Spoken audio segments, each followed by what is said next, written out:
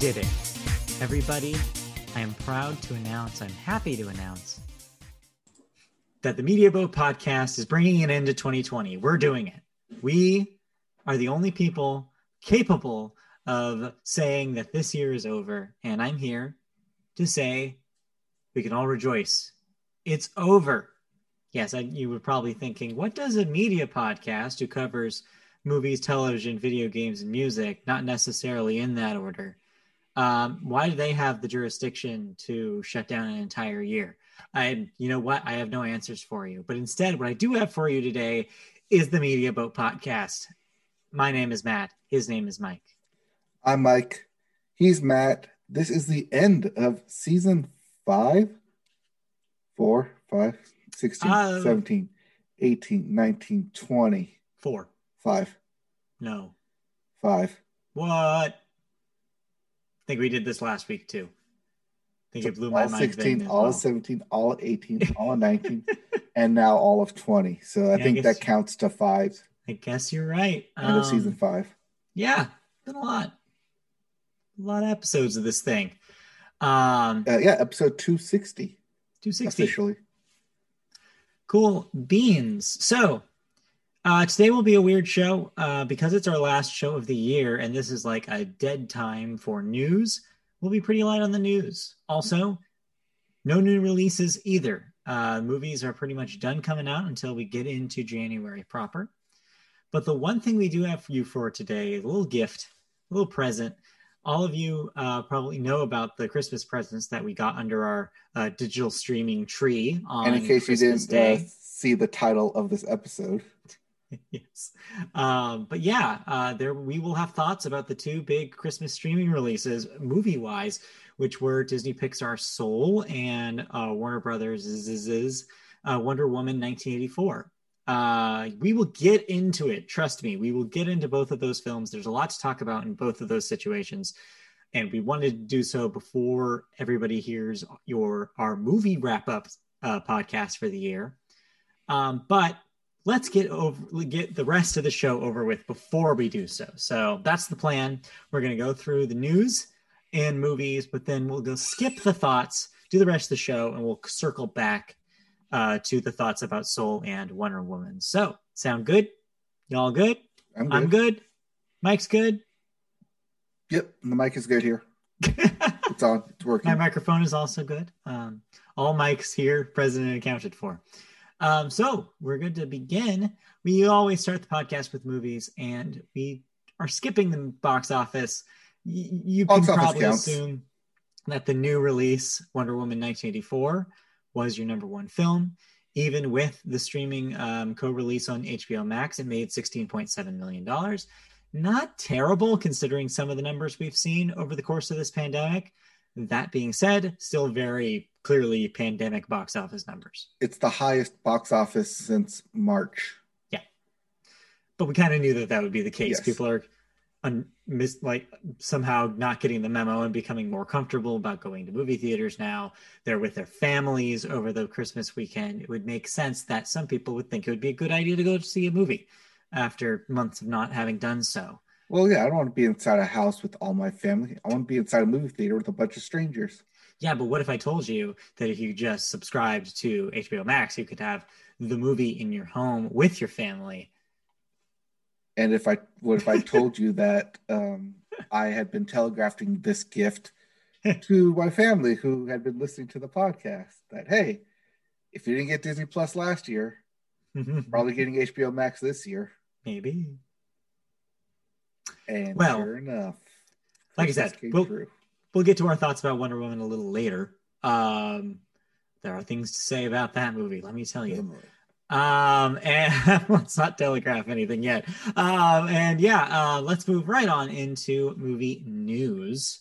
We have 1 story per subject this week, like I said, because it was hard to find anything. So our news story for movies this week is about Anya Taylor-Joy. If that name sounds familiar, yes, you're probably asking either who or you're going, oh, because you've either paid attention to The Queen's Gambit on Netflix and other shows and movies in the last year because the 24-year-old has been named AP Breakthrough Entertainer of 2020. So yeah, like I said, she was in The Queen's Gambit recently. She was in New Mutants. She was in the movie Emma, period. And yeah, more projects are on the way. What were you going to say? Emma, period. Emma, period. That's the name of that movie. That's what it's titled. Stylized. Yeah, she has more movies on the way featuring Nicole Kidman and Willem Dafoe. She's going to be working with directors Edgar Wright and George Miller. She won a Gotham Independent Film Award for Breakthrough Actor back in 2015, too, for The Witch. I believe that was The Vivitch, if we're going with stylized movie titles. Yes, The Vivitch. The Vivitch. That landed her the roles we have seen in her in this year. Yep. Other entertainers named in the AP Breakthrough Entertainer of the 2020 awards included Phineas Eilish, that would be Billy's brother, who is her producer, Sarah Cooper, and Yahya Abdul Mateen II. You got that right. Yes. So there you go. This is an annual thing, from what I understand, the AP Breakthrough. Yes, the Associated Press Entertainers of the Year in various entertainment fields. Yeah. Anya Taylor-Joy was their breakout actor because they do not separate actor and actresses, just like the SAG Awards. Right. So there you go. That's it for that story. So we can now move on past thoughts. Basically, it's just look out for more Anya Taylor-Joy as more directors will be working with her. Yes, it's true. The new up-and-comer. Next up, let's skip right 24, and I'm kind of sad about that now. Yeah, it's okay. Let's skip that all the way into television, and we always start television with you love it, you love to hate it, you hate to love it. The Sports Corner. Yes, and for those of you playing fantasy football, this past weekend was your championships. And if you had Alvin Kamara on your team, you basically won on Christmas Day as he rushed for 6 touchdowns. Of course, he wasn't the only superstar in football. This week, we have Frank Gore rushing over 16,000 career yards. That puts him number 3 on the all-time list. So there you go. A performer in the sport of football. I think he's been running for 15 years now, since 2005. That's a long time. He may or may not be done yet. I guess we'll find out. All right. Pardon. Next, speaking of the NFL, there was a sigh of relief for Bills fans as they have finally had some success. They took their first AFC East title since 1995. They beat the Patriots quite soundly on Monday Night Football. This, of course, means that Bill Belichick now has a perfect gif of him answering the phone call and then throwing the phone. Seen that around on Twitter. But yeah, Cam Newton, basically betting on Cam Newton and all those incentives did not work out for the Patriots. Turns out no. Bills win the AFC East.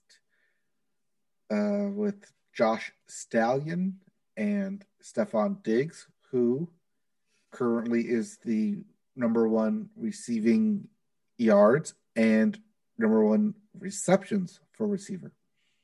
Well, there you go. That'll put you up there at the top.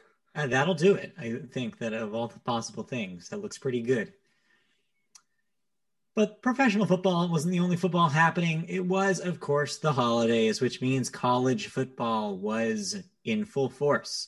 The NCAA playoffs continue and take place on Friday of this week.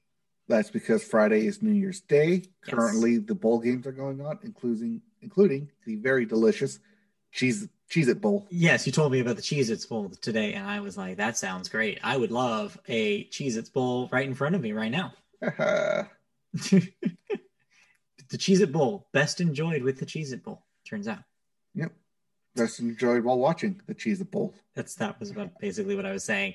Anything else in sports? Other bowls include the Duke Mayo Bowl, the Goodyear Cotton Bowl, the Lockheed Martin Armed Forces Bowl, and the AutoZone Liberty Bowl. Oh, I like the AutoZone Liberty Bowl. That's good. I'd be free to choose what my tires look like. Sports. Anything White else in walls. sports before we move on? We said basketball had started last week, Yep. and see, basketball happened. James Harden does not want to play by the COVID regulation rules. Well, what you gonna do? I mean, you could fine him, but so far, no, Yeah, in no theory, punishment has been handed down yet. because there's lots of things you could do. Also, Um, and lastly, the MLB has released or Vegas has released its odds for the MLB World Series predictions for next okay. year. Number 1, the Dodgers. Number Yep. 2, the Yankees. Uh-huh. Number 3, the Padres, as they had Right. acquired Yu Darvish. Not Yeah. me, Darvish. Yu Darvish. Darvish, which is kind of a follow up to the okay season they had last season. Mhm. Makes sense. Yeah, and they've been picking up some good players that vaulted them up there to the number 3 slot. Yeah, we Could be looking good. We'll could see. be looking at a pretty decent Padres team next season, which is exciting for San Diego. Right, and sad for the Padres or for the Dodgers because they play them. Yeah. Mm-hmm. We'll see how that pans out. Anything else in sports before we move on to television news? Nope. Looking forward to the Olympics next year. That's a big if. All right. That means we can move on to television news here. We have one story here about a Media Boat favorite talking about basically spitting some game about his job and the changes that have happened since COVID. I'm talking about Michael Schur, who is, of course, the creator of The Good Place and Brooklyn Nine-Nine, among other shows. He's expressed trepidation in the new Hollywood setup in a post-COVID world. He said, quote, "It's hard to imagine being in a writer's room. It's hard to imagine being on a set. How do you shoot a scene with 200 extras ever? How do you go on vacation in someone's house who is in their right mind and will let us into their house to shoot a scene? It seems so crazy to imagine going back to the old ways that we did this." End quote. Of course, producing TV shows during the pandemic has been adding hundreds of thousands of dollars to the cost of every episode, as you mentioned last week. Quote, "The shows we make are expensive. They are not little DIY. You had DYI and it screwed me up. Shows. They cost millions of dollars an episode. It's hard to imagine how they pay for them on the other side of this. Are they going to cut every staff in half? Are they going to cut every cast in half? Are they going to say, sorry, this is the cap on what anyone can get paid? Are they going to try to make camera crews not have assistants? Are they going to try to say, sorry, instead of 2 gaffers, you get 1 gaffer? These are all valid questions, and it makes sense that Michael Schur would be asking them. Has tons of experience with shooting these shows. Yeah, not only is he a show creator, but he's a show runner on these very successful shows. So he knows ins and outs of Hollywood, and yeah, a lot of like the excess credits that you see running maybe cut in half. Also, with everything going to streaming, you might see some streamlined budgets. I think that until entire staffs are vaccinated, we are going to see very different productions. They're going to have to relearn all these things, and you're going to see different looking shows because of it. Yeah, he's right. You're going to see less crowd scenes. You're going to see fewer reasons for the characters in your show to be interacting with lots of people. You're going to have a lot of bottle episodes, I imagine, where it's one location, one set, very easy to shoot. Stuff like that. Law and Order SVU. They just shoot in a courtroom. Yes. Or a one-on-one scene with one person in a very small portion of outside. Like Brooklyn Nine-Nine with an interrogation scene. Exactly. And so, yeah, there's ways to do it. And I'm sure that part of this is him just venting and kind of just trying to figure out, okay, what's the next step of this? Because he does have fans that are relying on him to deliver these next seasons of these favorite shows. Right. But this also starts with the creatives and it starting with the script of this is what we want to shoot. This is where we want to take the show. Yeah. Will you please let us do it this way because we need money to fund said show?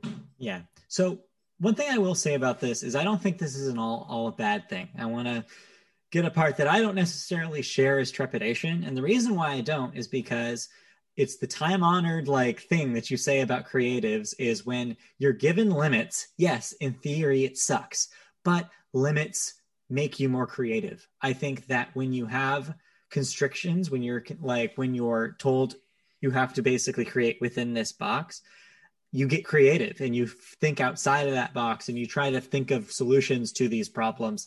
And I think it results in better things. That's why one of the reasons why I personally think stuff that's created for families can be potentially more interesting than stuff that's for adults, because they have to work within the restrictions of what will a kid get out of this and what will a parent get out of this. I think the same that can be said with these restrictions. You're going to have to create new experiences that audiences have never seen for these characters because you can't rely on the crutches that you used to. And I think this could potentially make for some really interesting TV. Yes, and while that might be creative to think within the limits of the box, you're also not creating jobs, as many jobs, and a lot of gig workers will fall by the wayside because of it. Yes. No, when you talk about the production actual aspect of it, yes, that is the problem for sure. Creatively, there's opportunities here, but yes, you're right, is that the actual loss of jobs here is a concern.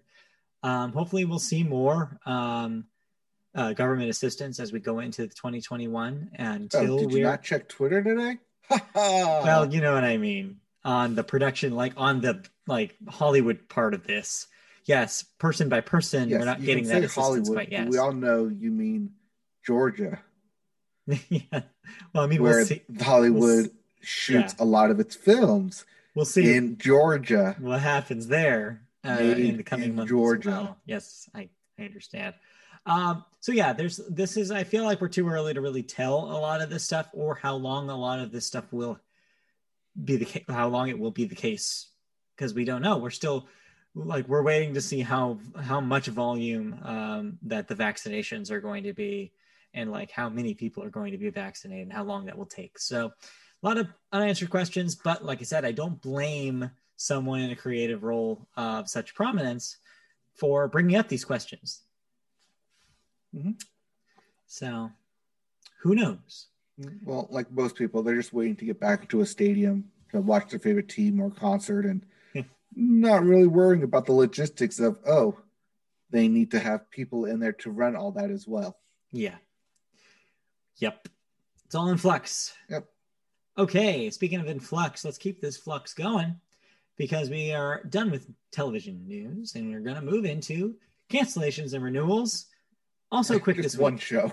Because there's just been one announcement. Netflix, thankfully, is bringing back Agretzko for a 4th season. I am excited to see what they do next with that show. Not the finale, so there's still hope. Still coming. There's more coming. I bet that's an easy show to make a lot of all in a short amount of time. It's not a very complicated animated show. It's very much kind of like BoJack was, where it's this is clearly an all digital, very simple program that they use. But I'm not complaining. Next up, let's talk about music. So I flip this over to you. All right. And we start music with the Billboard, and we start the Billboard with the Hot 100. And you know it's Christmas time when the top 5 are all Christmas songs. Yep, dominated this week. Which means Mariah Carey's All I Want for Christmas Is You, number 1 song. Rocking Around the Christmas Tree by Brenda Lee, number 2. Jingle Bell Rock by Bobby Helms, 3. A Holly Jolly Christmas by Burl Ives at 4. And rounding out your top 5, It's the Most Wonderful Time of the Year. Well, it was. Because Andy as of this recording, and Christmas is over. Carey, they're all right here. But yeah, so Christmas songs, nothing but Christmas songs. Turns out that streaming getting so much having so much impact on the charts means that this is always going to be the case from here on out. Yep. But as for your Billboard 200, your albums chart, not quite the same, as Evermore is your number 1 album by Taylor Swift. Still. At number 2, McCartney 3 by Paul McCartney. Fun fact, Taylor apparently has contact with Paul McCartney, as apparently some news came out that she let him know she was the only person or he was the only person she actually told ahead of time about Evermore's surprise release. So that way he would push McCartney 3 back a week. Ooh. However, still didn't get in the number one spot. So she tried. She did her best. Still didn't give him that number one record. But I'm sure he appreciates the sales. Yep. At number 3, Music to Be Murdered by Eminem. I believe that might be the second one. That got a bump. So I think what he did was he released it as a side B, as instead of a separate album like Taylor did. So this would happen. I think he wanted a boost of that record too. And so this gets both of those. So I believe this does include the side B stuff. Okay. He's just rolled it all into one instead of what Taylor did. Right. Which was have 2 albums on the number 1 last week. Right. No, because if you go on the streaming services, this is just one record. Right. Yeah. And that leaves Christmas for number 4 and 5 with Christmas by Michael Bublé and Merry Christmas by Mariah Carey. Yep. And we will say goodbye to all those Christmas songs and albums because they will not be returning next week. They might because end of the holidays, but maybe. We'll see. Auld Lang Syne, number 1 this next week. No. New Year's Day by Taylor Swift, number 1. No.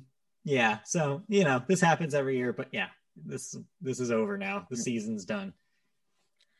All right, let's get to some music news real quick. Yeah. And we end. It is the one and only music story. Go for it. Tell me about this one news story that we got. Oh, it's a legacy. Well, a Tron legacy. Yeah, we're talking about Tron legacy. That's how slow of a week this is. It's so slow that this 10-year-old movie is making news in the music section because Daft Punk, yes, that Daft Punk, as a new re-release on Spotify and Apple Music that includes the full original score and 9 additional tracks. Yeah. This new version of the soundtrack, which is being called the Complete Edition, was released to celebrate the 10-year anniversary of the movie's release. The Complete Edition includes 9 additional tracks that weren't part of the original soundtrack's release, but they aren't actually new or unreleased music.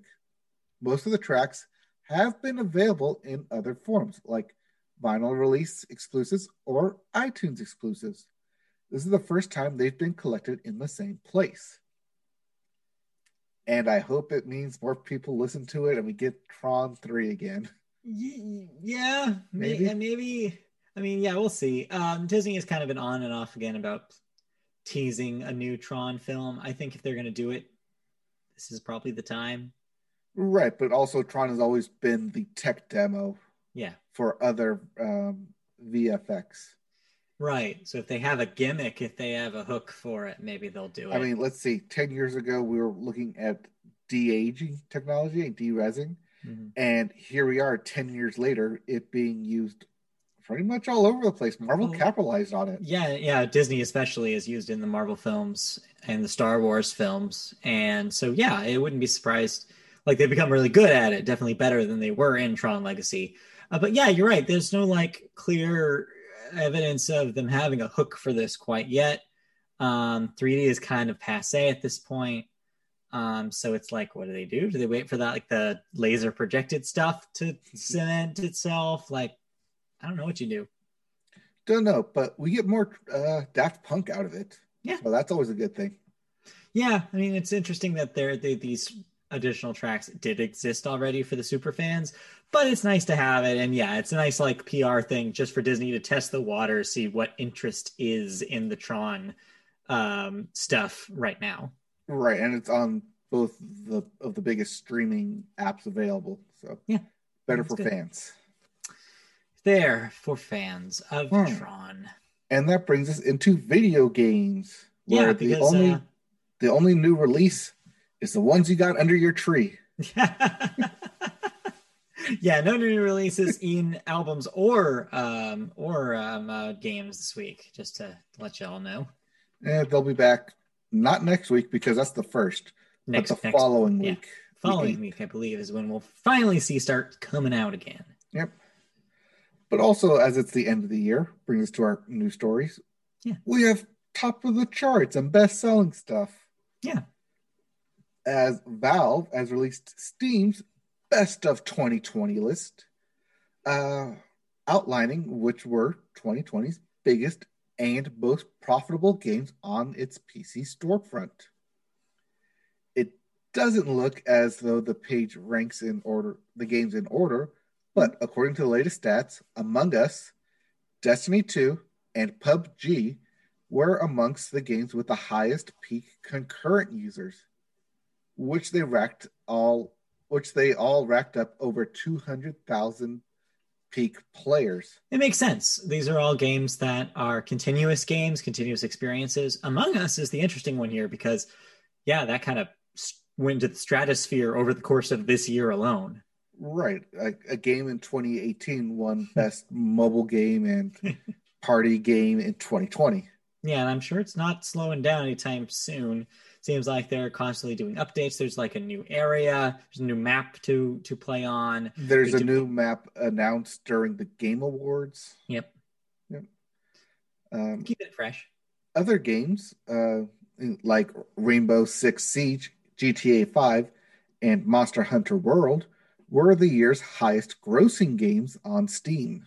That makes sense because those are all games where you pay for a lot of extra features. GTA 5 makes sense. Mm-hmm. I mean, that's how Rockstar prints its money. Yeah, as the online stuff and the shark cards and buying all sorts of shit. Rainbow Six Siege, you have to buy a la carte characters. And the Monster Hunter World had the expansion on PC this year, which I'm sure led to a lot of that. I think it was 2 expansions. Right. They had the Frost one in the beginning of February, and then they had one more recently in October. Right. So yeah, if every owner of that game bought at least one of those, that's a lot of money. It's basically a whole nother game. Yeah. In terms of the biggest new releases of 2020, the platform lists Crusader Kings 3, Flight Simulator, and Mount and Blade 2, Bannerlord as the year's biggest debuts. The highly anticipated Cyberpunk 2077 appeared on almost all the shortlists, intimating it's one of Steam's biggest new releases, most played, and of the year's top sellers too. Cyberpunk 2077 is also the most played game on Steam, overtaking the likes of Dota 2 and Counter-Strike: Go, with over 1 million concurrent players, even though it's purely a single-player game. Yeah, this kind of shocked me. This was the only big surprise I had here, this is just further proof that even though it has bad word of mouth now, it sold like even crazy. Though people have been trying to return it on consoles, over on the PC side for Steam, 1 million players are just playing it. Because it sold so well on just hype alone and on marketing and on positive pre-release word of mouth. And you know who would love a piece of those players? Marvel's Avengers. I bet. Yeah, no one's talking about that game anymore. Nope. So yeah, I mean, say what you will about Cyberpunk, but it sold really well, which is going to make it a really interesting post-release for them. If they can turn this ship around and make this into an experience people will actually enjoy, there's going to be a lot of people that are happy about it because a lot of people signed up for this thing. CD Projekt Red probably will, because that's what happened with The Witcher 3. Yeah, that's the hope. But after all the stuff we talked about last week, it's looking really dire for CD Projekt Red right now. All right. And before we get to the thoughts, I mean, that's the video games. As I mentioned, the only new releases were any Christmas gifts. Yeah. Did you get anything? I received 0 video games for Christmas. It's true. Nobody thought about that. That's fine. I don't really mind. I did get a board game based on a video game. I am confused. Is it Yeah, I was Pokemon? too. I'm probably not going to play it. I gifted it to some people who might. Is the Okay. way I'll leave that. But yeah, no video games. Judging by the way that you put that, though, I understand there were some video games under your tree. Yes, the upcoming and soon to be very rare Mario 3D All Stars Oh yeah. was gifted to me, Okay. as well as Ring Fit Adventure Oh, fun.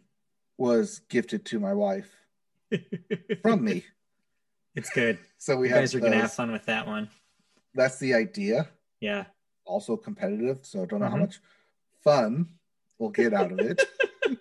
Hey, yeah, just it's good for comparing like levels and stuff like that. It's perfect for that.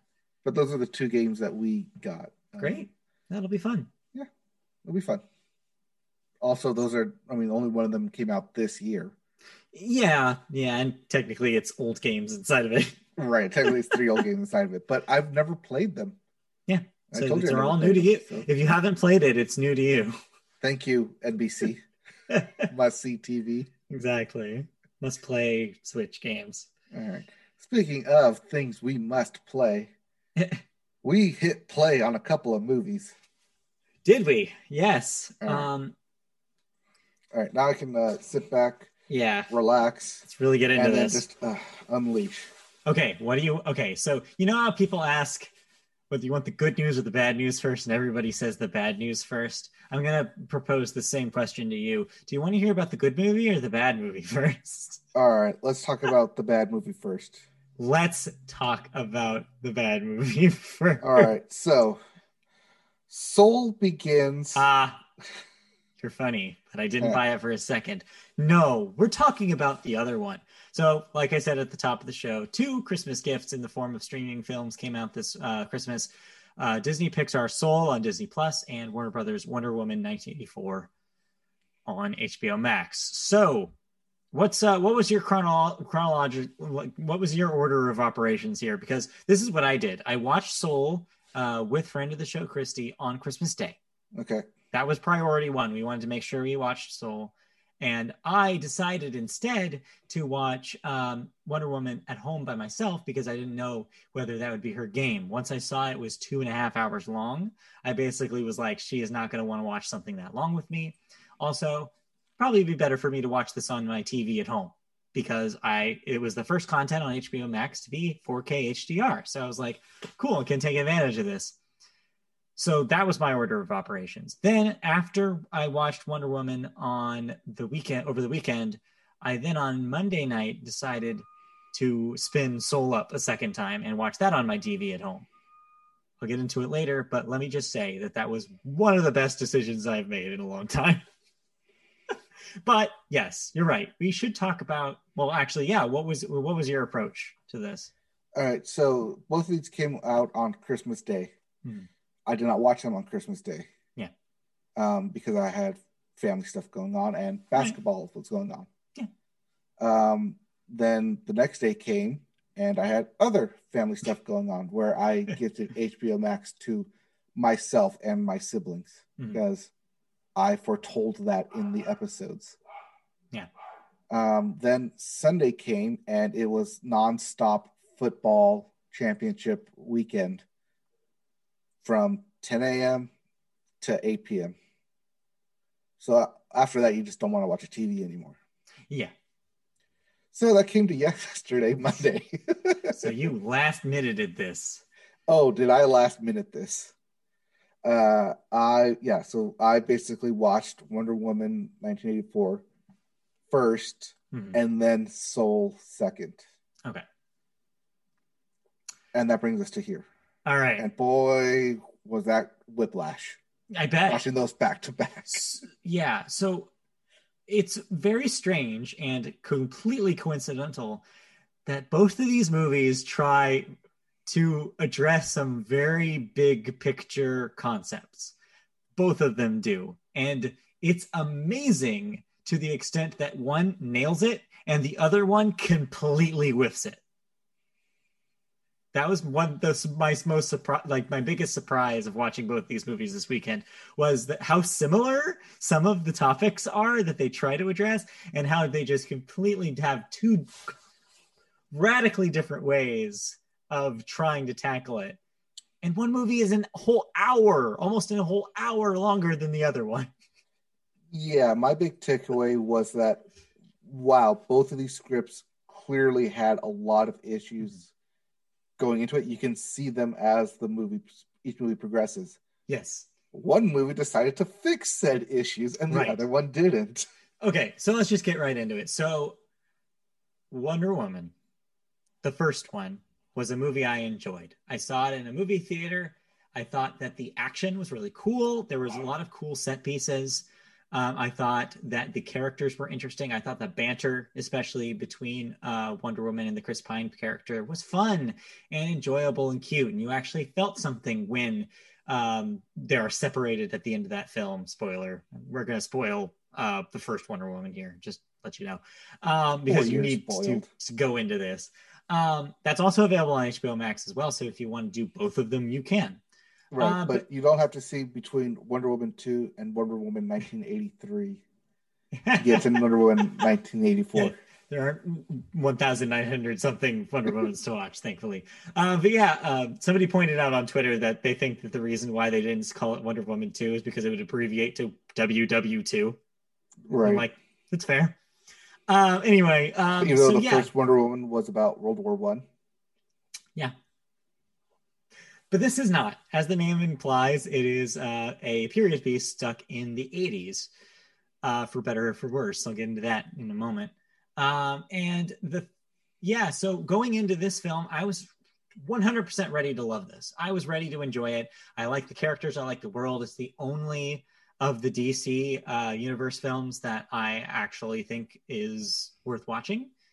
I've just heard such crap about literally everything else, maybe except for some people who like Shazam, that I just haven't I haven't done any of the legwork to actually go and search those out. So yeah, I was expecting to like this. You don't have to do any legwork to search those out. They're available on HBO Max. Well, yes, you know what I mean. HBO Max, you can now pay me. So yeah, needless to say, I was ready to like this. And gotta say, first 20 minutes of this film, promising. I was like, okay, I'm on board. You get some of the stuff in the very beginning, kind of the backstory behind her character, and that was kind of cool. I like that and the ending of the film were filmed in an IMAX style ratio, so I got an ideal 4K experience watching those portions. And yeah, that stuff was fun. And then the first couple of scenes with the Wonder Woman character reminds you of how great the first one was. It's like, oh, cool. You get to see her kick some butt. You get to see it. And in this new 1980 setting seemed novel and interesting.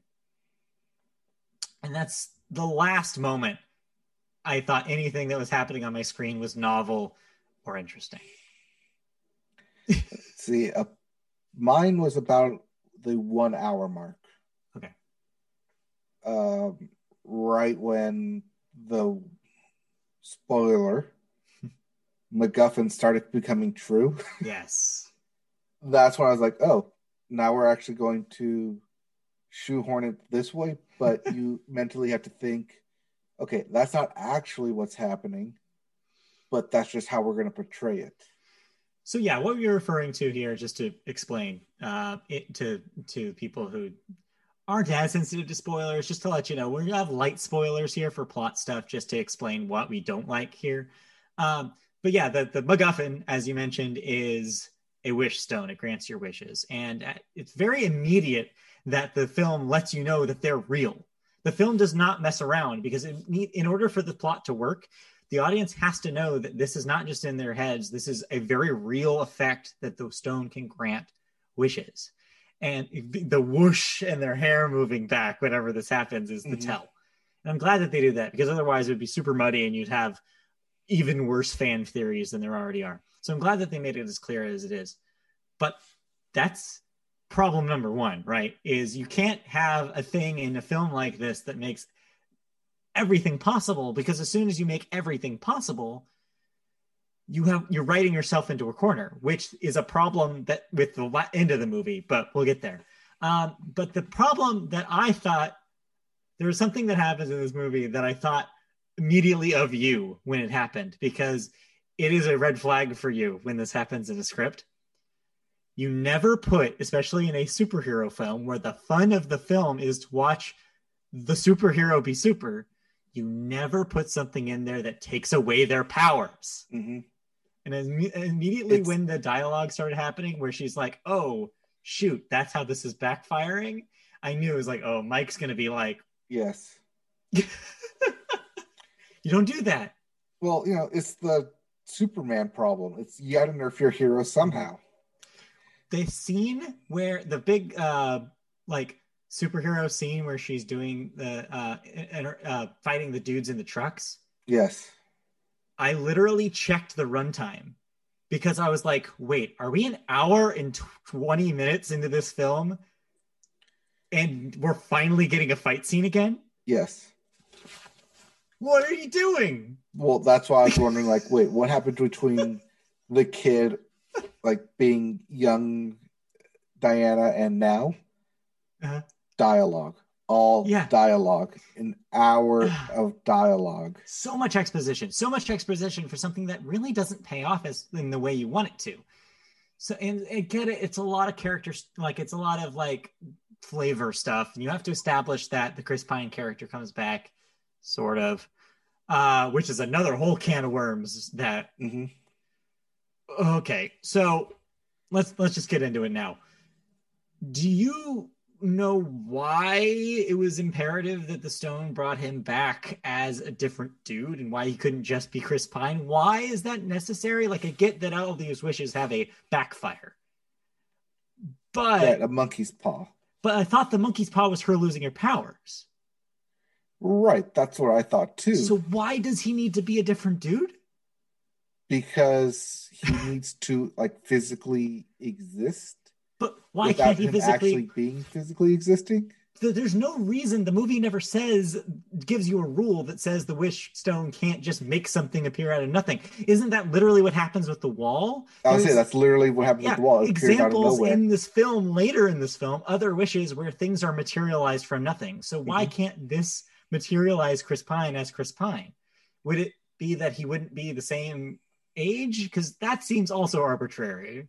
Right, because you'd be like, oh, like well, she never outright says what her wish is. It was, I know my wish would be. She thinks it. Yeah. Whereas everyone else, and kind of a stipulation later in the film, they need to physically say it. But I guess she doesn't need to, because otherwise the audience would have seen it coming. Even though we saw it coming, you don't have to have the trailer say that that's her wish, because you know enough about the character from the first movie and the dialogue at the beginning that this is the only thing she cares about. Is the only wish she would ever have. She has no other wishes because her life is fine otherwise. She literally, like, the fact that she's so hammered at the beginning of the first act of this film that she has no interest in, like, anything in her life. Like, that's the only possible thing. Also, I mean, I know it's a superhero film, but your life is so perfect that the only thing missing is the dead guy. Right. It's like it does a bad job with the stakes, right? Because one of the things about stakes in a superhero film is that the superhero has to be challenged by what they're doing. In this film, Wonder Woman is shown as this person who has no, like, earthly needs or possessions. She even mentions at one point she doesn't even have a TV at home. She does not watch television. What does Wonder Woman do? What does she do? She be Wonder Woman. Yeah, but you can only be Wonder Woman so much, right? Like, I don't know. It's just, it creates this. She breaks into malls and stops jewelry heists. To me, though, like, it just removes the humanity from her completely. The only, like, the film just turns her into this pining lover for the rest of the runtime. And that's a boring character. It's a boring character, a invincible character who just loves her boyfriend is boring. She's not a person at that point. Okay. Hold a question to you then. Okay. What was the Chris Pine's purpose in this film other than to be physical love interest. Yeah, that's pretty much it. Like he's brought back as the stakes because without him, there are no stakes for Wonder Woman. She's Mhm. proven to be so powerful that she can take all of this on. So, I mean, this is a film that literally expands her powers from the first movie. She gains things that she couldn't do before. Oh, no, that was the thing that irked me We'll get so there. hard. We'll get there. The next, so real quick before we tie a bow on the Chris Pine stuff, I just wanted to mention. So there's been a lot of talk about this. We have to bring it up on the internet, and I want to get your take on this. The scene where they're in bed, they've clearly been intimate with each other. If this is another man's body, and that man was not necessarily aware that this was happening, is that sexual assault? Kinda? Kind of. Yeah. Yes. Yes. It's a little iffy. A little iffy. I did, though, I just want to note, so yes, people complaining about this, yeah, it's kind of messed up. But what I will say is that it's a very common trope in body swap movies. You see this a lot, and it sucks. In fact, friend of the show, Christy, I was talking to her about this because she's not going to see it, so I could spoil pretty much the whole movie to her. Right. And she was talking about how, oh yeah, I know it happens all the time in Supernatural. And I'm like, yeah, I guess if you're in a universe that is where these body swaps happen all the time, I get that maybe the writers would not realize what they're doing. It was just a weird choice to me. It was like you didn't have to do this, which also brings back to the core point. He didn't have to be a different dude. Right. I mean, if you're going to go that route, then yes, it would technically work better as a story overall if at the end when she has to kill the MacGuffin, that he kind of vanishes. But then it gets into the, wait, was he even there at all? Was this all in her head? And I think that's why he needed to exist as a physical being already. Because otherwise you have that whole Joker aspect where it's a figment of the imagination. Is this actually happening? And then you can have you can then go back and watch the movie and have a Fight Club analysis where does Chris Pine actually interact with anything, or is she just like hallucinating this whole thing? And I'm pretty sure he does. I'm pretty sure that there are scenes where he does interact with other people. Oh, he flies the plane. Right, he flies a freaking plane. That cannot be in her mind. Right. Because there's people shooting at them in that scene. Okay. And he's driving the car in the desert, so yes. So yeah. So that was a big problem that I had with it. The next thing I want to talk about Chris Pine. Now we have to talk about Kristen Wiig. I liked her in the beginning. Yeah, that's she was so interesting. That's the thing, is because the character she's playing at the beginning of this movie is basically just Kristen Wiig. They just cast Kristen Wiig to play Kristen Wiig for the first act of this film. And you're right. For the most part, it works. She's a likable character. She's a good foil to Diana because they're so different. It's an interesting dynamic that they set up. Also, I think it's actually kind of novel to have a character in a film about a female superhero who is given super vibes that she is basically in love with the superhero. Like, they have a date straight up that is not really sugar-coated in a way. Like, yes, you could say, oh, she's just doing it as a favor. But I think there's an element to this where it's very clear that Kristen Wiig's character is into her and wants to have a meal with her for reasons beyond just to get to know somebody or beyond just the fact that, oh, nobody talks to me, I'm lonely. I think there's an element beyond that. And the reason why I say that is the script more or less supports it when in her wish scene, she doesn't just say she wants to be likable. She also says she wants to be Diana. Basically, she was like, I want to be exactly like her, which has plot ramifications later. Her powers. Right, exactly. Like I said, plot ramifications because of that. And so I think that that's an interesting take that I hadn't seen before and potentially was interesting. Then they throw the whole thing out the door for the rest of this movie and she slowly devolves, she slowly sheds off every aspect of her personality. And I get it. It makes sense when she's going through the transformation to become a villain. I get it. You have to In remove her terms of a being, character structure, you yeah, put them as far as way and polar opposites from the beginning and end of the film. right. It makes sense. So, yes, it makes sense from a storytelling perspective and from a comic book perspective. The difference is, like, the problem that I had with it is that it didn't make me care about that character anymore. If There was they no don't, redeeming quality. no, if there's no redeeming qualities to this person, then I don't care if they survive on the other side of this.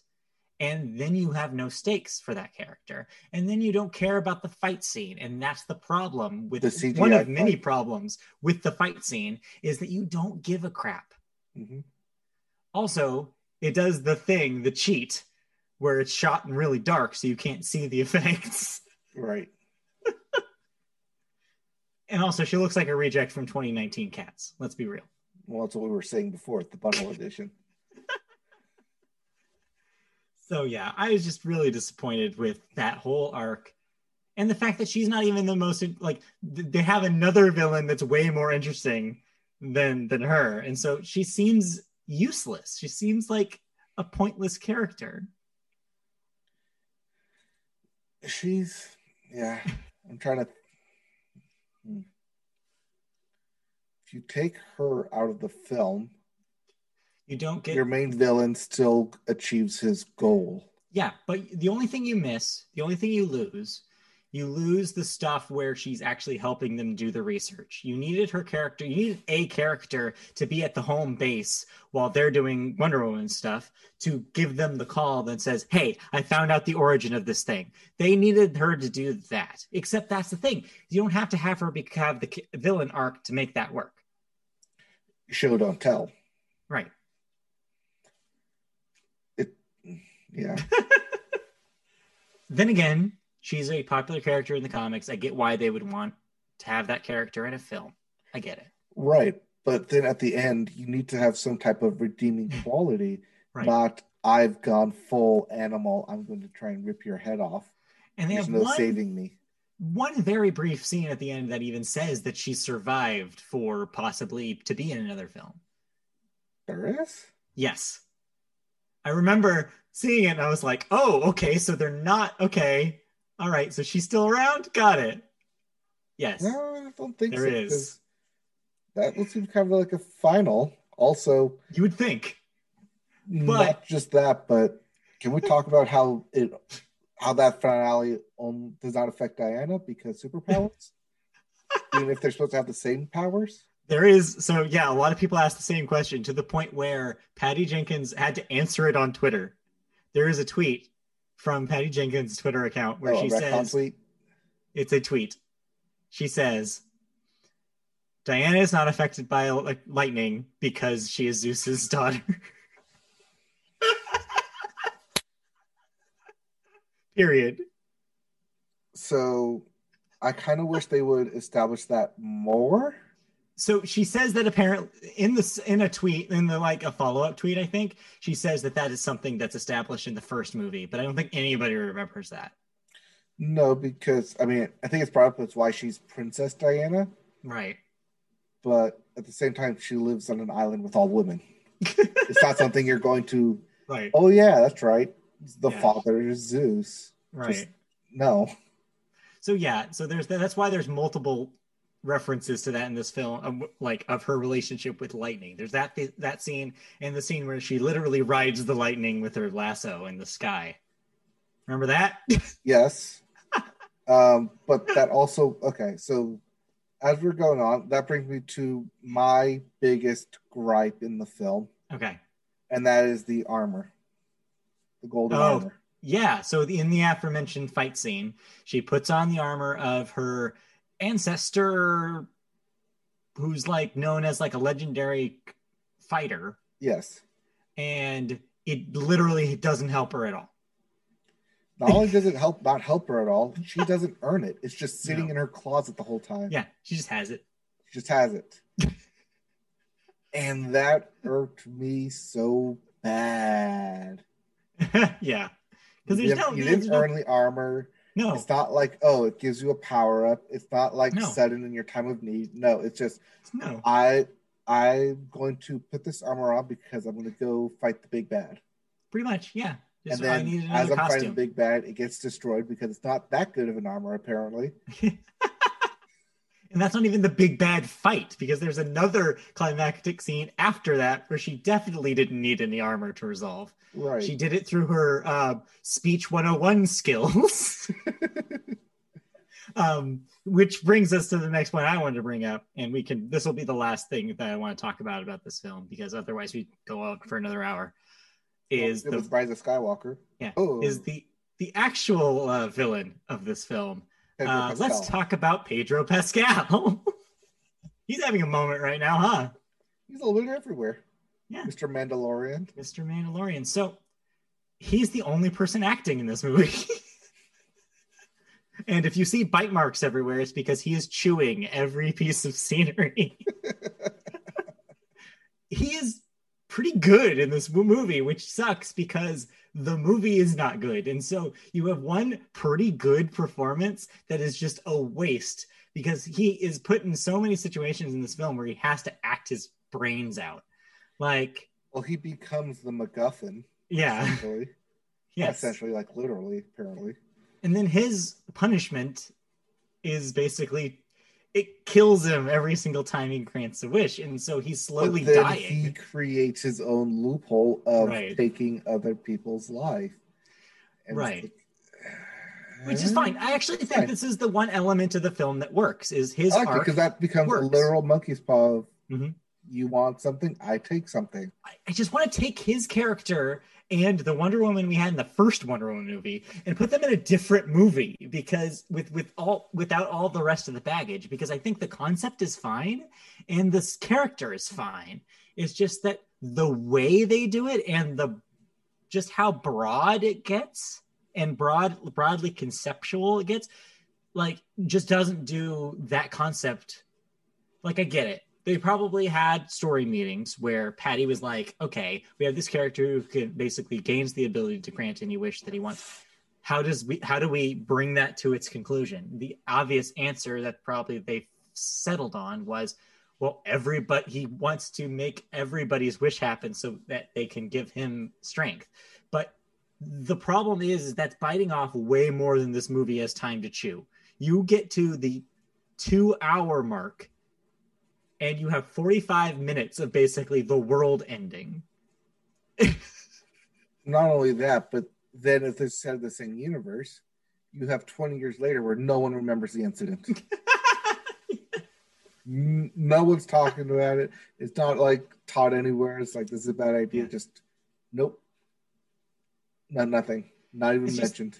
I mean, for reasons that we'll talk about when we talk about the next movie, Soul, it's just amazing how much that they could have actually had like a lesson that mattered. They could have actually spent some time about thinking about, like, oh, what would it mean that everybody was just suddenly got the thing that they wanted, but there was some sort of terrible like consequence for it? What would that technically mean for the average person? What would that mean for somebody in power? They kind of say that because the stone MacGuffin shows up in various utopias throughout history that suddenly disappeared. So it alludes to, if you get everything you want, then everything's going to be taken away because chaos. Yeah. Yes, but too much of a good thing. But that's the thing, though, is that's such a paper thin version of what they could have gotten deeper into.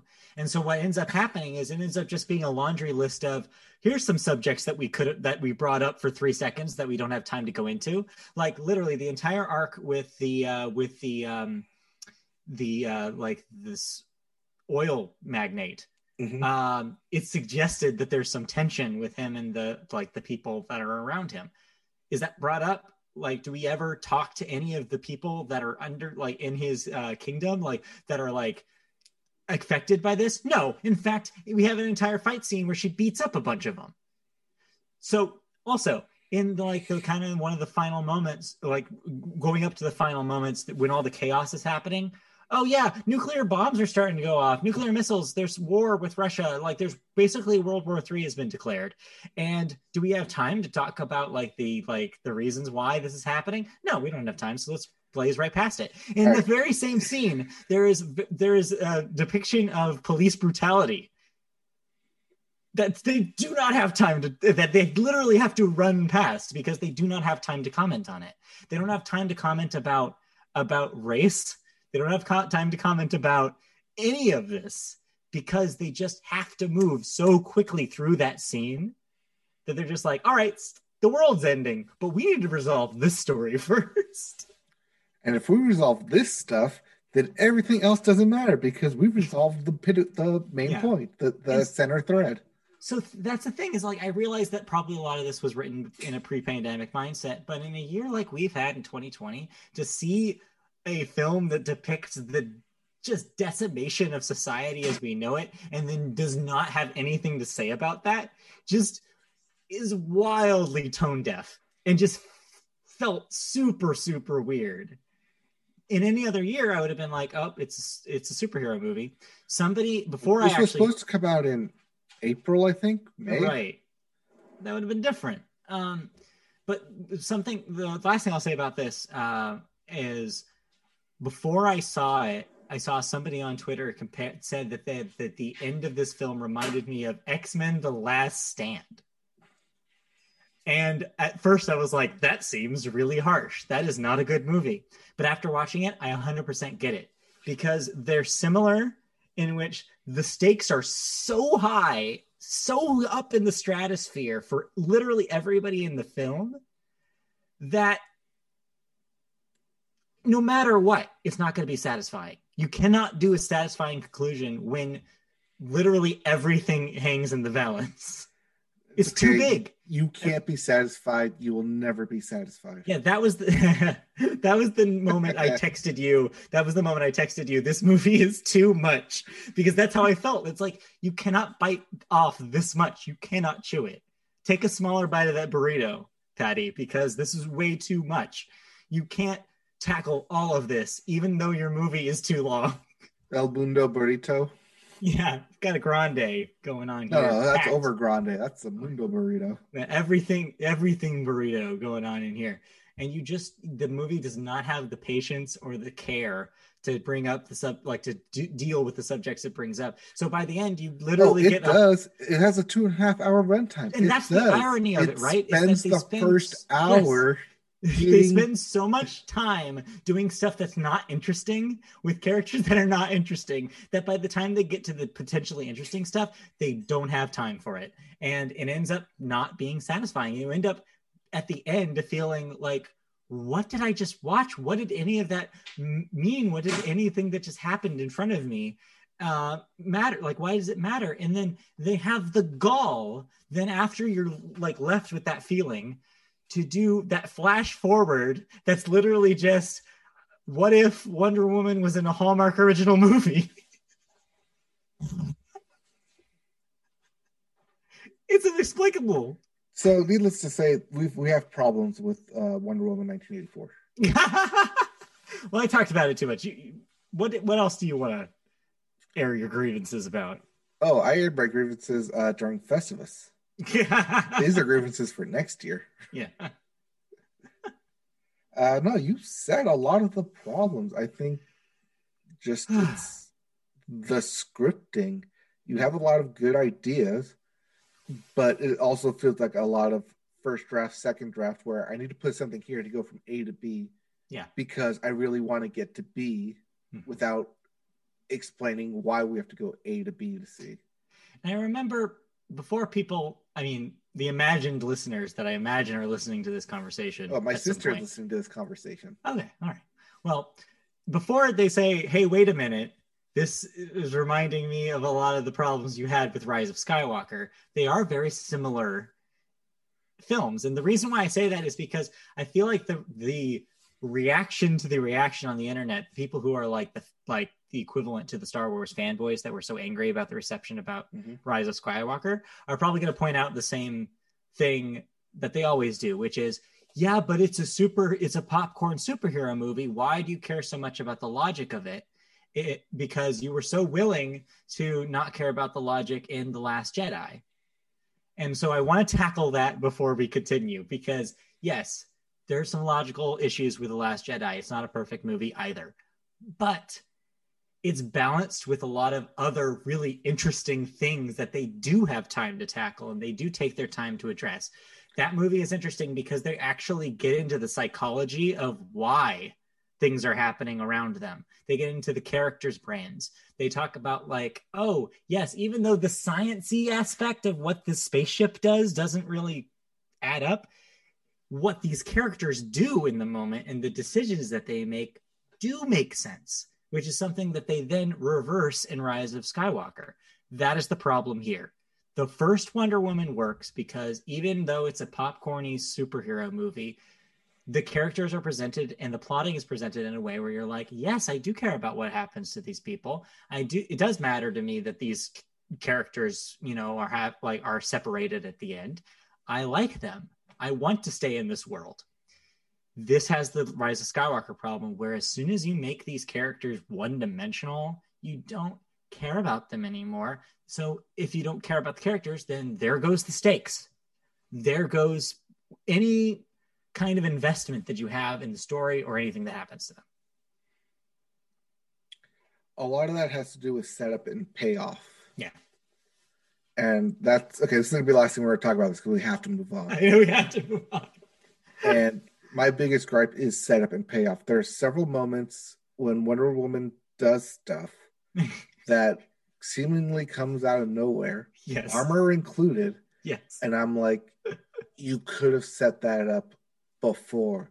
You started with the flashback. You can start there. Mm-hmm. You can, okay, the easiest one to explain away is the golden armor.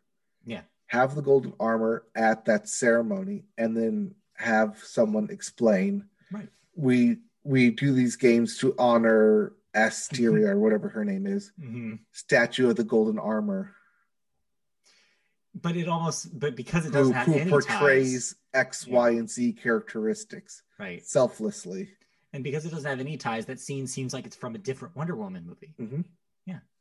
They could have, you're right, they could have easily sowed a lot of the seeds that they you can sow later. The seed of the invisibility thing that she does there in the beginning too, where she like breaks a mug and then she magically makes it disappear. So it's like, I'm a good kid, but I did something bad. But it's a fun play like that. I don't know if they meant it to be this way, but the one time I remember, the one laugh that I got, the funniest thing in this movie is literally that tossed off line when she's explaining why she has invisibility powers, where she's like, yeah, I tried it on a coffee cup once. I can't find it anymore.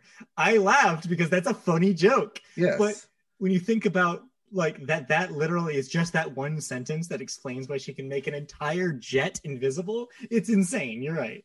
Right. And that's why I said, like, if you do it at the beginning, like, she's like playing around like at a table or like with something like a spear or scepter, whatever, a dagger, and all of a sudden it disappears and she can't find it.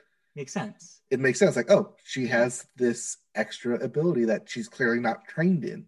It goes to the show don't tell thing that you said earlier. It's the same thing. Is don't tell it. Don't have just a line explaining, by the way, I found out that I have invisibility. No, show it. Maybe she finds it by accident in a random scene. Maybe she touches something and just disappears. And she's like, oh, that's new, or something like that. There's so many ways you could show it. Mm-hmm. Yeah, you're right. And lastly, I think what would be even better is with that armor scene where it is the flashback of Asteria in the armor getting beat up by the Spartans. Clearly they're Spartans. They have the red cloak and being beat up on it.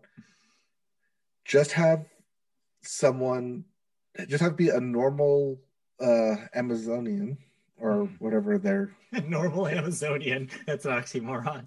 Okay, a normal fighter, and then she gets struck by lightning, and then have it be the golden armor. Something and that's how you open your movie. Yeah. And then that's why the story of the golden armor transitions into the games. Yep. And so that way, at the very end, when Diana realizes that, I have to be true and honest and not deceitful, then she can earn the armor. Yeah.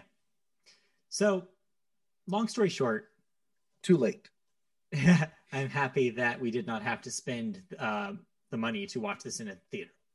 Nope, I just had to spend it to buy HBO Max. Because I can imagine that the face, we would have made very similar faces to Rise of Skywalker, where we just looked at each other and just be like, what just happened? Yeah.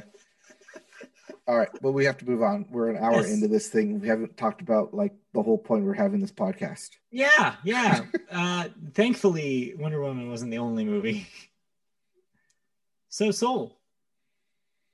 I have one. You have one. The cat has one. We all got one. Well, it's debatable about whether that cat still has one. We'll get that. Soul is let's see. Let's see how I put this. So we had Inside Out. Talked about the mind. Uh-huh. And how our emotions control our body. Yeah. But if you go deeper than that, how do we get those emotions in our body? Mm-hmm. And that is a soul. I'm glad that you brought up Inside Out, because I think that Soul works for me in the same way that Inside Out and Coco do, and to an extent, Monsters, Inc. I think that Pixar does a really good job at when the concept is, let's explore a world that is connected to ours, but is something that cannot be explained. The abstract normal means. Yeah, it's an abstracted version of something that we all just take for granted, whether it be Secret World toys or a Secret World monsters who live under beds or in closets, or the secret world inside somebody's brain and like mental development, or on and on and on, or what happens after we die, etc.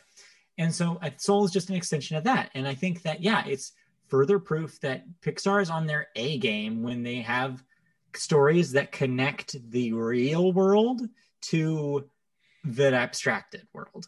And I'm gonna straight up say I think Soul is a top 10 Pixar movie. I'm still debating on whether it's a top 5. And the reason why I say that is, yes, I think it's really good. I really enjoyed both times I watched this. I don't know if I like it more than Inside Out and Coco. That's probably a personal taste thing.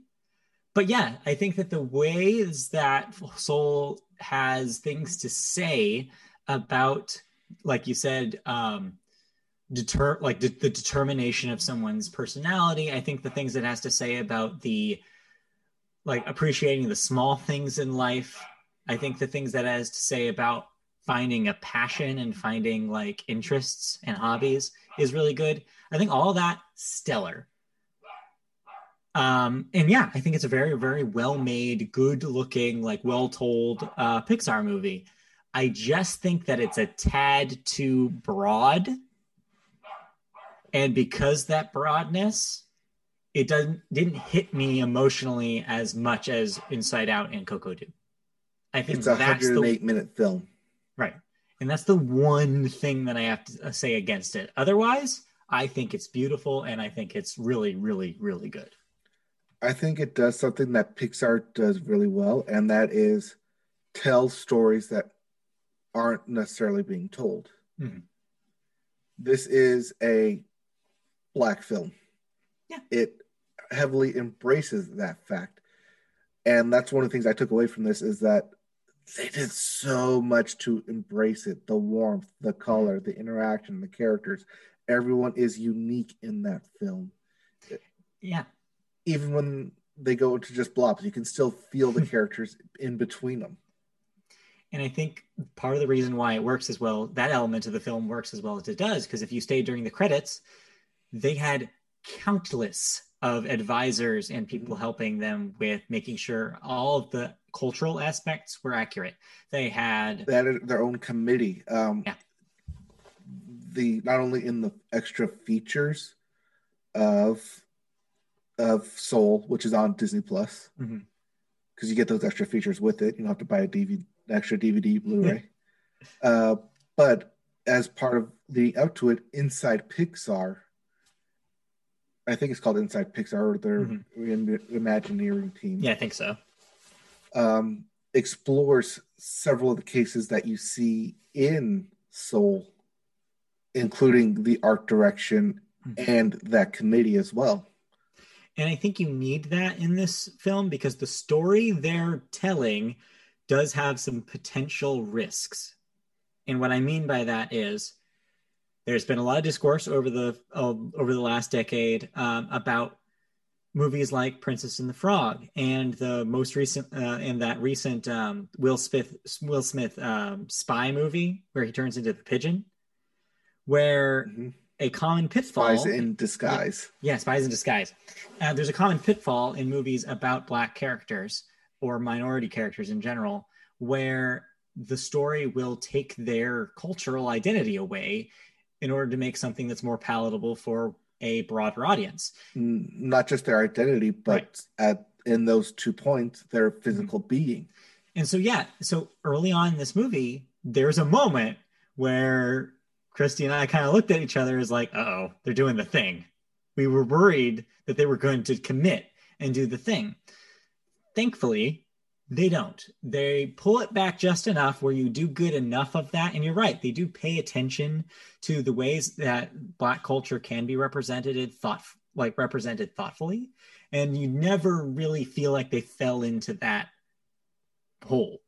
That being said, I definitely can understand why some people might object to the fact that even when you do have that Black character back on screen, he is inhabited by somebody who is not Black, and that he is put into the soul of a cat for a very long time, a portion of the film. So yeah, it's not perfect, but I think that for the most part, they did avoid that conversation, at least in a general sense, by doing the things that they did with the story. And I think, yeah, mostly it's successful. Yeah, but it does serve as a plot point to where when you get to the climax of the film between the father or the mother and son, that it has to come out that way. And when they did the pan over in a very artsy move, they put his voice back in his body. Yes. So you have that connection in that moment. And I they think did not mess with that. They had to do that. And so, yeah, I looked early on in the film, it's established that, okay, well, we should pull back for a second and establish. So there's the main character, Joe, who is the jazz musician who is trying to get his big break. And there is, once he dies for the film, or like goes into a coma, let's say, for the film purposes, he is then introduced to the new soul, basically someone who has not lived on Earth yet, who is establishing her personality before she goes on to living. And that's 22, the Tina Fey character. So moving back. So there's it's established early on that 22 can imitate Joe's voice. And so you as the audience think like, oh, when they do the soul swap, she's going to be able to speak as him, so that won't be an issue. And yes, it is briefly brought up that is something she is capable of doing successfully, where people don't question it. But then for the audiences, I guess, in order for there not to be confusion about who's in whose body, like, she speaks as Tina Fey's voice for the rest of the film, even when she's in his body. And I remember looking at Christy and I'm thinking like, wait, why? That's a weird choice. Why did they do that when they could have him to, at least in scenes where he's speaking to other characters? Why do they have him speaking in Tina Fey's voice and they just accept it? And then when that scene you just mentioned happened, I realized why they did it. Because that scene only works if you have her speaking her voice. Well, I think it's established that everyone can hear his voice out of his body. You just have to assume. You have to make that leap of logic and be like, well, that's why they do that quick scene in the hospital bed where he sounds like himself, sounding crazy, talking to the cat. That's what I'm saying. That's my whole point, is that they had to establish that, because I do not think the scene with the mother works as well if you don't have that transition, because yeah, that transition is what makes it work. And you can, because you make that, again, you make a leap of logic where you think about, oh, so the real Jo is whispering in her ear and she's just repeating this, but the emotional connection only works if you hear it from his voice. If you can see and hear it coming from the mouth. Right. So yeah. So if it wasn't done that way, yeah, they had to do it the way they did. And that's also a very Pixar move of using not only camera movement and movie logic to convey something that isn't actually happening, but in the same room at the same time is happening. Right. It just goes to show you that the Pixar method of just hammering out story things until they mesh perfectly still works. And this is just further example of why stuff like Wonder Woman will try to bite off this stuff and they just can't do it, because you need to make sure every story element works together like clockwork in order for this stuff to be believable. And this is just another example of why Pixar, some of the best of the biz at doing that. So yeah, I think I'm trying to think of what else there's so much to talk about in this film. All right, I'll start with the beginning. That when Pixar starts to create something, it is black. Mm-hmm. And it is a void. There is nothing there. There's nothing in a computer. It is all blank. And so everything you see in an animated film has to be created from something from scratch. It's not like you can go to a building and start shooting that as an exterior and okay, we're going to walk into this building and we're going to move some stuff around. We're going to put a CGI on this thing. And all of a sudden we make New York look like Detroit or whatever. Right. No, it starts from zero. And so everything in this film, including that interspace dimension that is very trippy, and all the characters and their design is very trippy, but that's from someone's mind, and they're able to put that into a physical space in a computer to give us this animated film. And then there's the music that accompanies it. And if what I just said about everything being trippy from a visual aspect, can we give Trent Reznor an Oscar here? Because he matches those music cues almost perfectly. Yeah. He might have competition though, and that competition is himself, because he'll probably be nominated twice this year. He also did Netflix's Mank. Yeah. So he'll probably be nominated for the same thing, for the same category against himself, which will be funny. I think that would happen, seeing as how few films are available for nomination this year. Right. You bring up an excellent point, a couple of excellent points there. Yeah. So I love the juxtaposition of a very convincing New York, which is treated very realistically, and then the great before in these otherworldly metaphorical areas. I love the character designs where you said, it's just the souls are identifiable as the person they were, but still identifiable as souls, as not human. So that works really well in an interesting way. I like that the kind of guides, the tutors, Jerry's, are just these line designs, very Picasso, very cool, cool looking guys. They're single wire structures. Right. And so I just love and again, this people poo-poo the fact that we can't have traditional 2D animation anymore. Rightfully so. It sucks. I wish they could coexist with 3D animation. That being said, though, Pixar continues to prove that there are things artistically you can only do in CGI as a medium. And stuff like this is that. Stuff like this is stuff you cannot replicate how cool and weird and unique it is if it was in a 2D plane. The stuff only works in 3D. I mean, you start with a storyboard of it being a 2D drawing, but yes. It comes to life. It comes to life. Yeah, when you do stuff like this. And yeah, they did it in Inside Out also, and they did it in Coco as well. It's just the ability to visualize these metaphors works, I think, best in a CG environment. So yeah, I think, and yeah, you're right. The music complements And so it's really interesting when they do decide to put music that is not just the Trent Reznor, Atticus Ross style of like kind of droning, kind of out there surreal stuff. And when they do decide, oh, these characters are gonna enter the scene playing a Bob Dylan song, it makes it even more impressive because you're like, oh, that's cool that we had this tone. It makes you realize how much that set the tone when the tone changes, which is cool. And I mean, while we're on the subject of music, I mean, the jazz here, like there's so much jazz strewn into the plot of this film. It's also very, very cool and accurate to. For like the first 20 minutes, I thought, oh, this is going to be a musical. Just like, so much music thrown into it. They could have, and there's enough music here that people who want that will get that. Mm-hmm.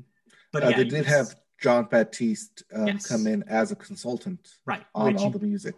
You have to do that because if you're going to have multiple characters in this film who are good at playing jazz, you need to have the jazz be good, because if it's not, then it breaks the illusion. So yeah, it's just like there's just so much attention to detail with the music and the visuals that you don't get with a lot of, like, you didn't get, for example, like DreamWorks Sing, stuff like, or Illumination Sing. I misattributed, but yeah, it's like that continues to show the difference between the kind of movies that Pixar puts out and the kind of movies that Illumination does, is that they didn't actually go in to like do the work with the characters in Sing. No, they just said, here's this licensed song, go for it, have this character sing it. You can't do that over at Pixar. Over at Pixar, they had to like think like, who do we get to make sure that every note here is good? Like just the amount of work that had to go into all of this to make, yeah, just great. Yeah. Trying to think, is there anything else that we can say that's good about it or that's bad about it? I think that one of the interesting things, so I guess the question I have, I mean, is going to vary from person to person, but I'm curious about how you did it. Did this give you that patented Pixar emotional gut punch? There's a couple of moments in the movie that seem to be engineered to make it happen. The movie with the mother, the scene with the mother that we talked about, mm-hmm. The scene where he is basically reflecting on what went wrong with 22 and looking at the objects that she collected and kind of having that meditation moment. Mm-hmm. That's, I think, the second one. They literally have him cry in that scene, which is supposed to be, I guess, your push-off point. The reason why I ask if this worked for you is because it didn't. Both times I watched this, and I'm seeing people on Twitter saying that this film made them cry, and it just did not have the punch for me. The first time, the scene in the mother made me cry. Okay. The second time, it didn't. Like the second, the piano part didn't. Mm-hmm.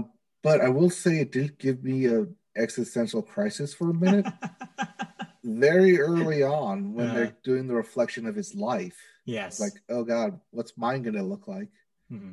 And I don't know if it's meant to be that way, but it certainly hit that way. In order for the stuff at the end to work, I think you are meant to have that consideration. Even before the film came out, I remember reading the synopsis and seeing the trailer and thinking that, like, oh, geez, this is really, like, this is bioengineered to give people, like, identity crises.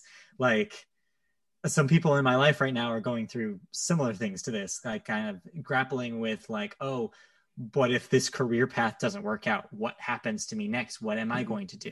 And I think that this film directly attacks that. And it did have me concerned for a little bit. It's like, oh, no, this is going to destroy some people.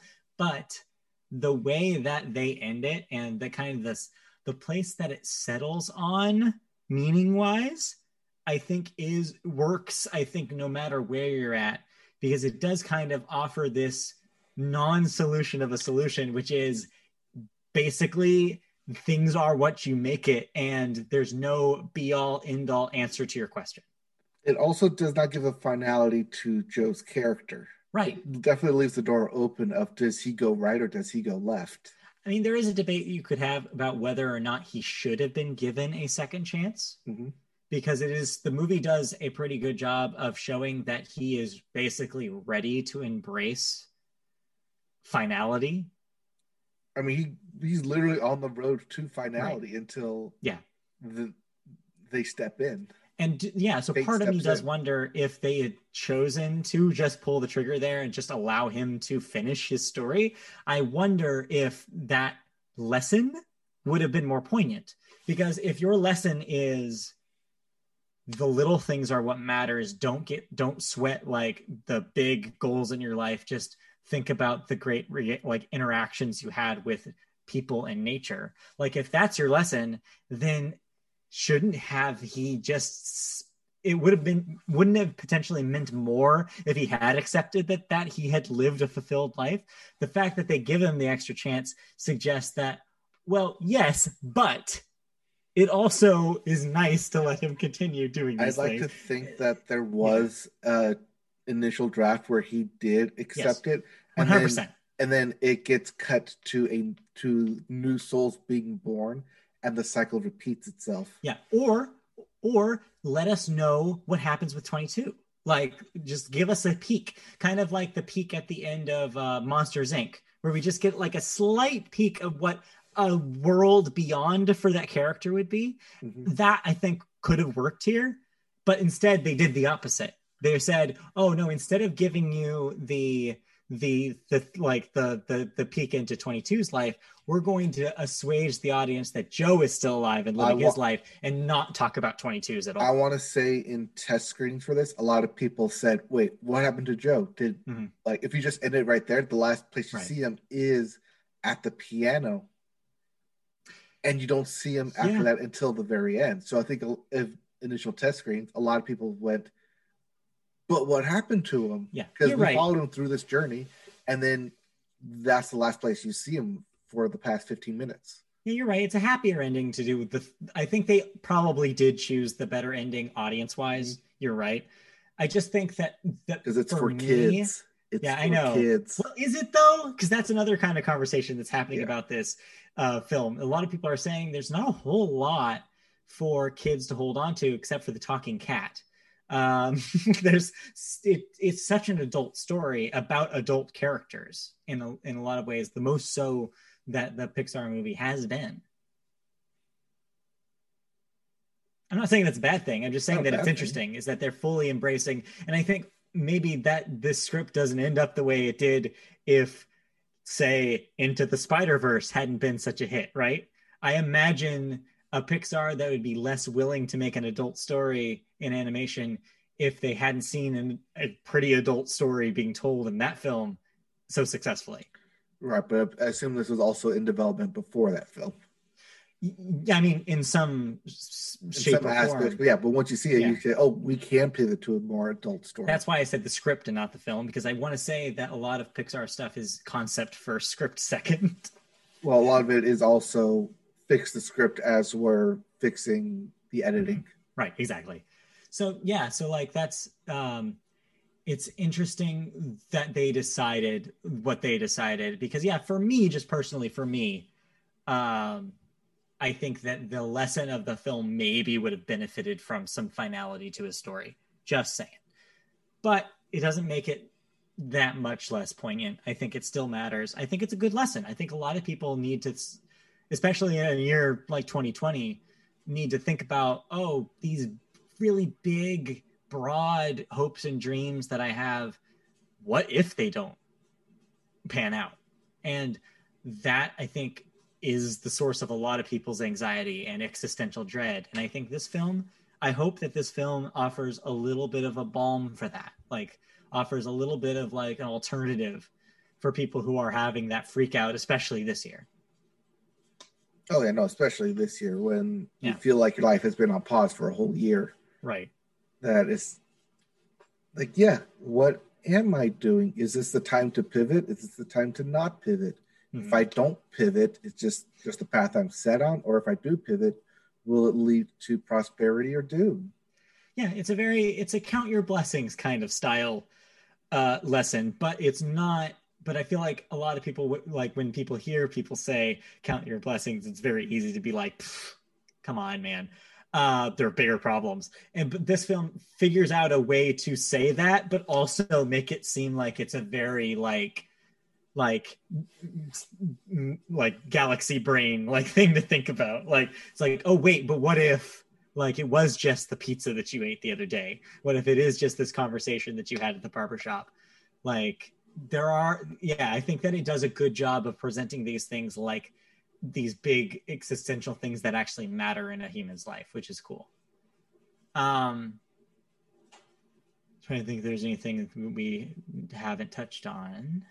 Well, while you're thinking of that, I want to give you our top 10 from when we did the Pixar list. Oh, geez. You're going to make see if it ranks in your top 10. Yeah, but this isn't necessarily my list. It was the list that we determined. Well, this is our ranking. Right. So we have Coco, Uh-huh. Toy Story 3, Yeah, Inside Out, Ratatouille, Finding Nemo, Incredibles, Toy Story 2, Monsters, Inc., WALL-E, and Up. I think that with some distance from this list, I think you see Toy Story 3 moving down a few, and I think you see this being in, yeah, you're probably right. This probably does show up in that top 5 instead of Toy Story for me. Okay. I think maybe, because like I said, I think it's as well made as Inside Out is. I just think that the story in Inside Out is so more specific that it worked better emotionally for me than this does. But to each their own. Oh, I would say it might be like 6 or 7 on my list. Okay. All right. One thing that I did want to bring up is that if anybody is in a situation where they have a 4K television with HDR, let me tell you, if you want something that proves that the thing you bought does the thing it's supposed to do, Soul is that movie. Yeah. I thought it was going to be Wonder Woman going into this weekend, and then instead, Wonder Woman is a film that wants you to believe that it's from 1984. So it's covered in film grain, which means that even the 4K stuff does not look that great. Flash to Soul, which is a film that is very like well rendered. It's like Pixar at the absolute height of their powers. Then combine that with with the metaphorical world that is filled with like neon bright lights, and the HDR shines. I have never seen HDR on this TV that looked as good as in this movie. It's a fantastic demo. It's too bad I can't have people over, because I just want to have somebody over and put them in front of this and like, hey, you don't understand HDR? Here, this will make you understand HDR. Just watch this for a second. I'll be over Thursday. You watch through the window. But yeah, just the scene with the great beyond, the giant like light, spectacular on this television. I had all the lights off for best effect, maximum effect, and I was just like, ooh, that's bright. Great, it's fantastic, just fantastic technical feat that they've pulled off here, but also, like we said, a really poignant lesson and a story that works, and just an attention to detail at a studio that is known for it. And yeah, no, it's just a stellar movie, easily top 5 for me this year. Well, yeah, you've only seen 6. I was gonna say, because I still don't have it. I don't have a number 5. You don't have a 5? I'm struggling. I need to figure out a 5 before we record the movie podcast. Because speaking of, I left it for Wonder Woman, and it didn't make it. Right. Speaking of, this episode is indeed coming out on Tuesday, because we still have our final film episode of 2020 to create, and then we still have our 2020 wrap up to create. Yes, what we're referring to is our year-end wrap up series, which is happening right now for people who are subscribers to our podcast feeds. If you've listening to this, you've already heard our wrap up episodes for television and for video games and music. As we go on, we'll tackle television and film, and like you said, we'll have a year-end special where we'll talk about the year to come, 2021, and what it means for the media we enjoy. So yes, like I said, if you are a subscriber to our podcast feeds, you will have all of those and more to listen to during your holiday break. And yeah, I guess that's a better time than ever to wrap this episode of the podcast up into a nice, tidy package for you and say goodbye to 2020. Bye-bye 2020. Bye-bye season 5. We'll be back next week with season 6. Yeah, I guess so. And the new year in 2021 and whatever that will offer for us. So let's do some plugs. Why don't we? Thank you for listening to the Media Boat Podcast over the course of this year.